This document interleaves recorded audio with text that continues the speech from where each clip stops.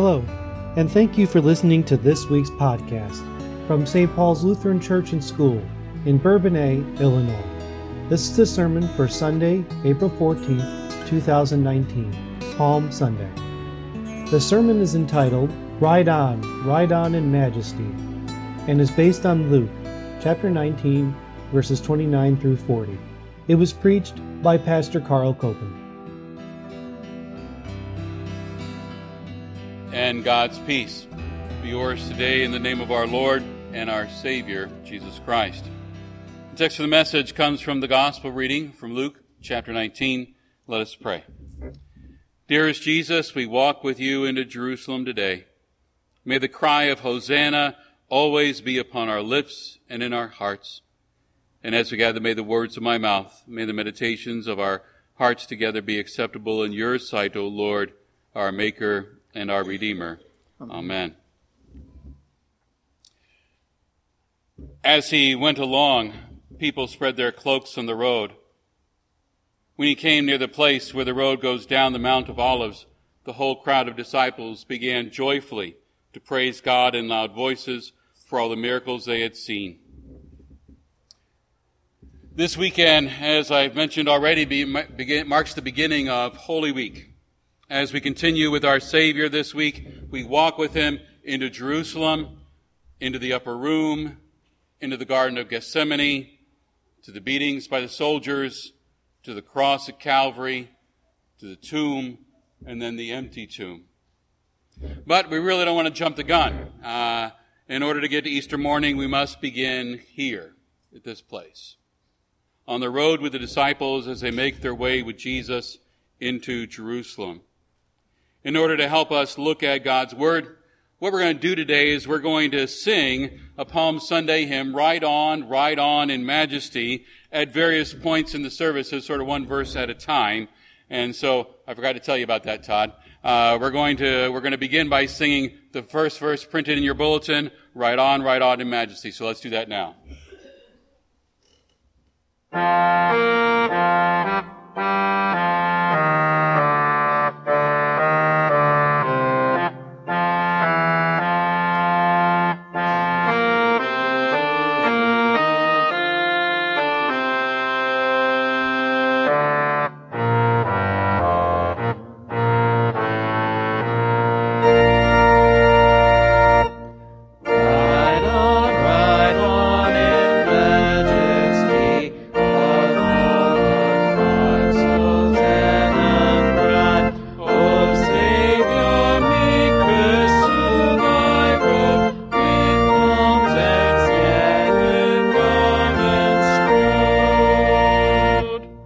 Palm Sunday, it marks the beginning of Jesus' hour of glory. Jesus says in John's Gospel, the hour has come for the Son of Man to be glorified.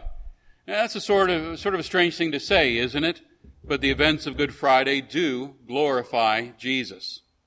Even though his death on the cross as a criminal is surrounded with shame, all the beatings, the tauntings, the mockery, the nakedness, the cruel suffering, all that a part of a criminal's punishment that is finally being pinned to the cross.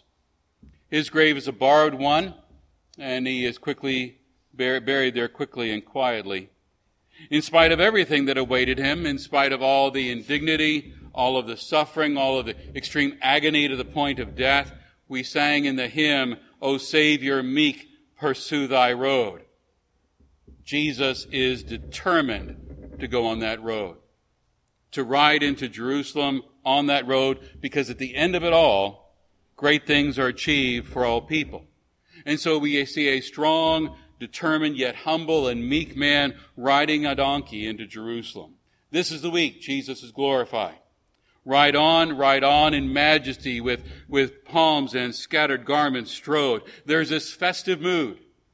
After all, a king is arriving. Hosanna, blessed is he who comes in the name of the Lord. The crowds are shouting praises and blessings as the procession and the crowd moved along the streets. They spread their cloaks on the road for the donkey to walk across. Other Gospels talk about not only the cloaks, but also palm branches are waved and laid down before the Lord.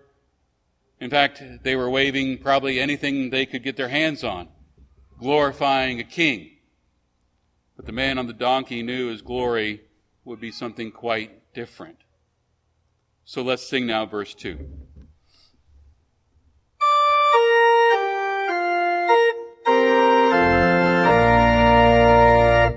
Ride on in majesty, in lowly pomp, ride on to die. O Christ, thy triumphs now begin, o'er captive death and conquered sin.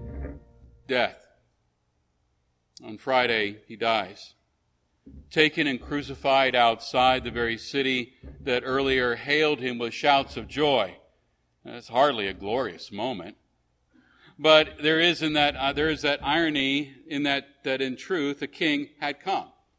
A king had come for a special purpose. A king had come to offer up his life as a perfect sacrifice. He came to lay down his life so that people would no longer have to face the awful prospect of God's judgment of death on human sin. Came to release forgiveness into the world. Came to make the way open for you and me to enter into eternal life. And that is his greatest gift to us, isn't it?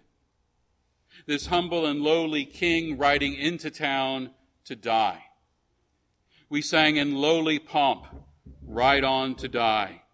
In that festive mood, this king came to die for us.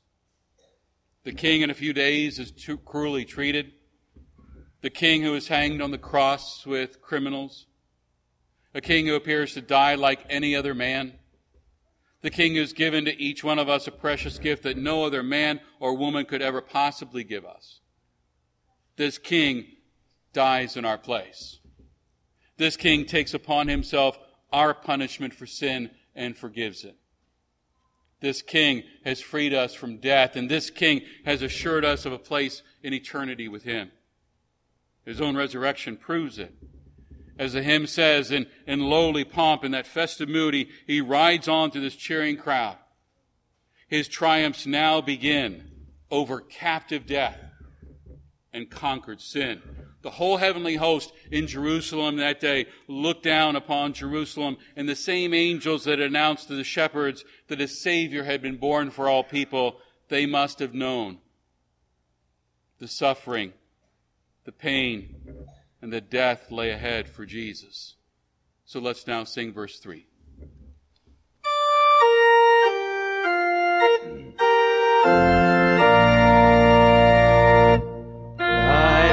Ride on in majesty, the angel armies of the sky look down with sad and wondering eyes to see the approaching sacrifice. Jesus, welcomed as a king on Palm Sunday, but by Friday crucified, with mocking a title over his head, Jesus of Nazareth, the King of the Jews. People of his time saw him more as a poor, misguided creature.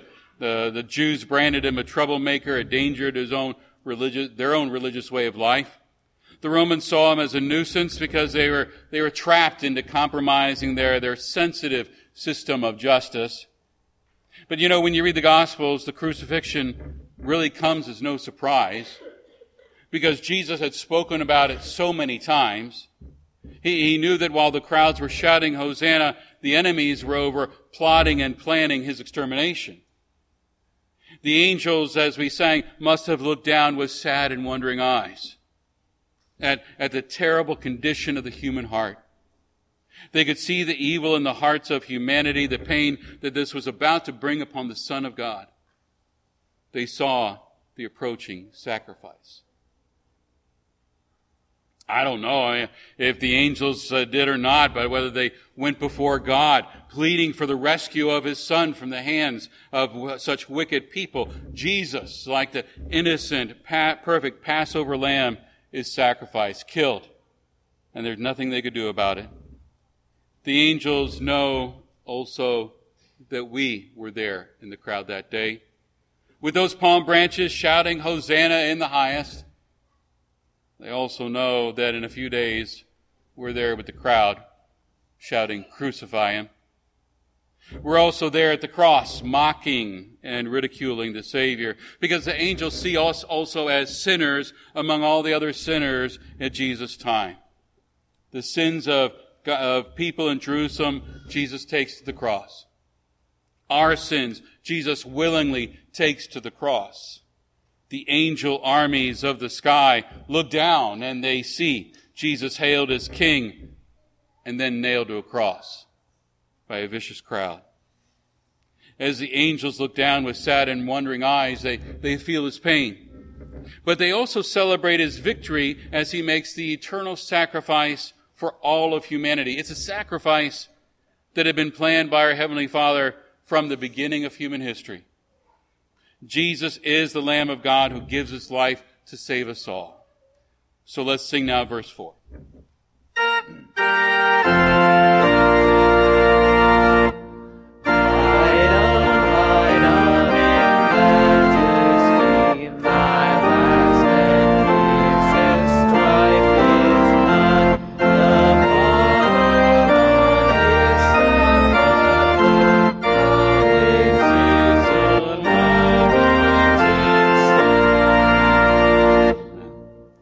Jesus rides into Jerusalem. He faces humiliation. He faces crucifixion. And yet he is truly Lord and King, who rules in a kingdom without end. The second reading from Philippians this morning expressed it beautifully. He made himself nothing. Taking the very nature of a servant, he humbled himself and became obedient unto death, even death on the cross. Therefore, God exalted him to a highest place that gave him the name that is above every other name, that at the name of Jesus, every knee should bow, that every tongue will confess that Jesus Christ is Lord. This King on the donkey is the Lord, the Messiah, the Savior. He is your Lord and he is mine. So what shall we do with this King? Jesus rides on in majesty, but he knows the last and fiercest strife is nigh. He knows it's close. The people of Jerusalem weren't too sure at the end. One day they shouted, "Hosanna." Later they shouted, "Crucify him." The chief priests and teachers of the law, they didn't know what to do with him. They just wanted to get rid of him. Pilate was at his wit's end, trying to find a solution to his problems with Jesus. All of them failed to truly realize that Jesus is the King. Not in the same sense as the ruler in the world, but a much greater King. A King who calls us to follow his leading. A King who calls us to give him our total commitment. You know, for some churches, this day, Palm Sunday, has been a day to celebrate confirmation. Confirmands declare and confess their loyalty to Christ, their Lord and King. Perhaps Palm Sunday is also a good day for us to re-examine our commitment to Jesus and his church. Let's sing verse 5.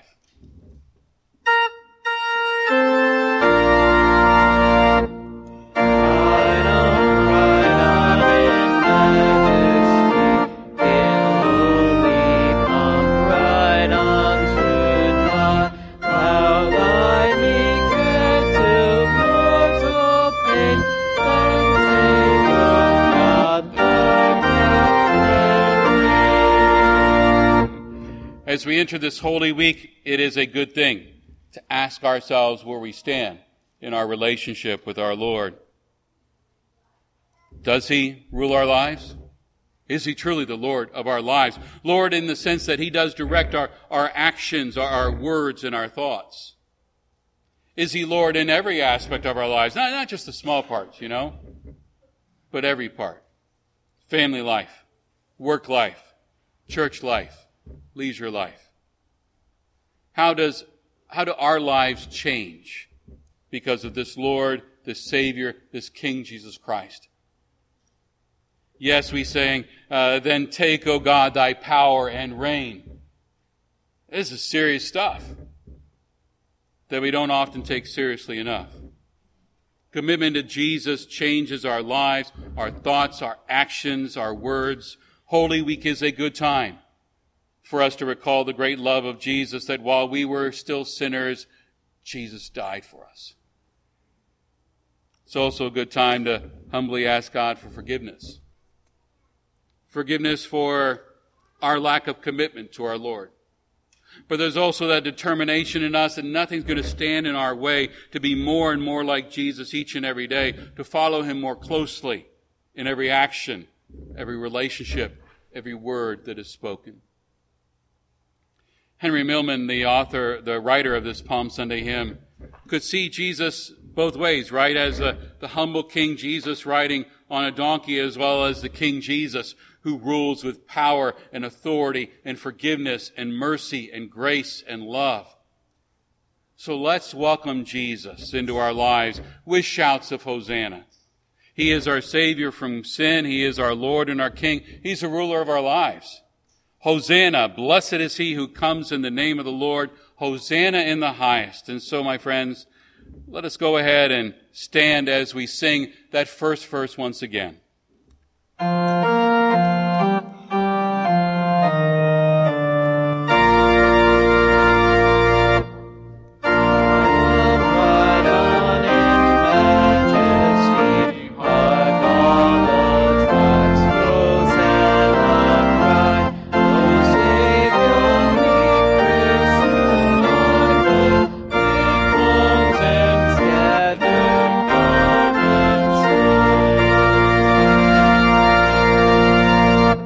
Dear friends, let us begin our journey this week with our Savior, with our King, and walk with him. Amen. And now may the peace of God that transcends all understanding guard your hearts and minds in Christ Jesus. Amen. Thank you for listening to this week's podcast from St. Paul's Lutheran Church and School in Kankakee, Illinois. You can find this and other podcasts by going to stpaulslutheran.net and clicking the Sermons button at the top of the page. Thank you for listening, and God's blessings.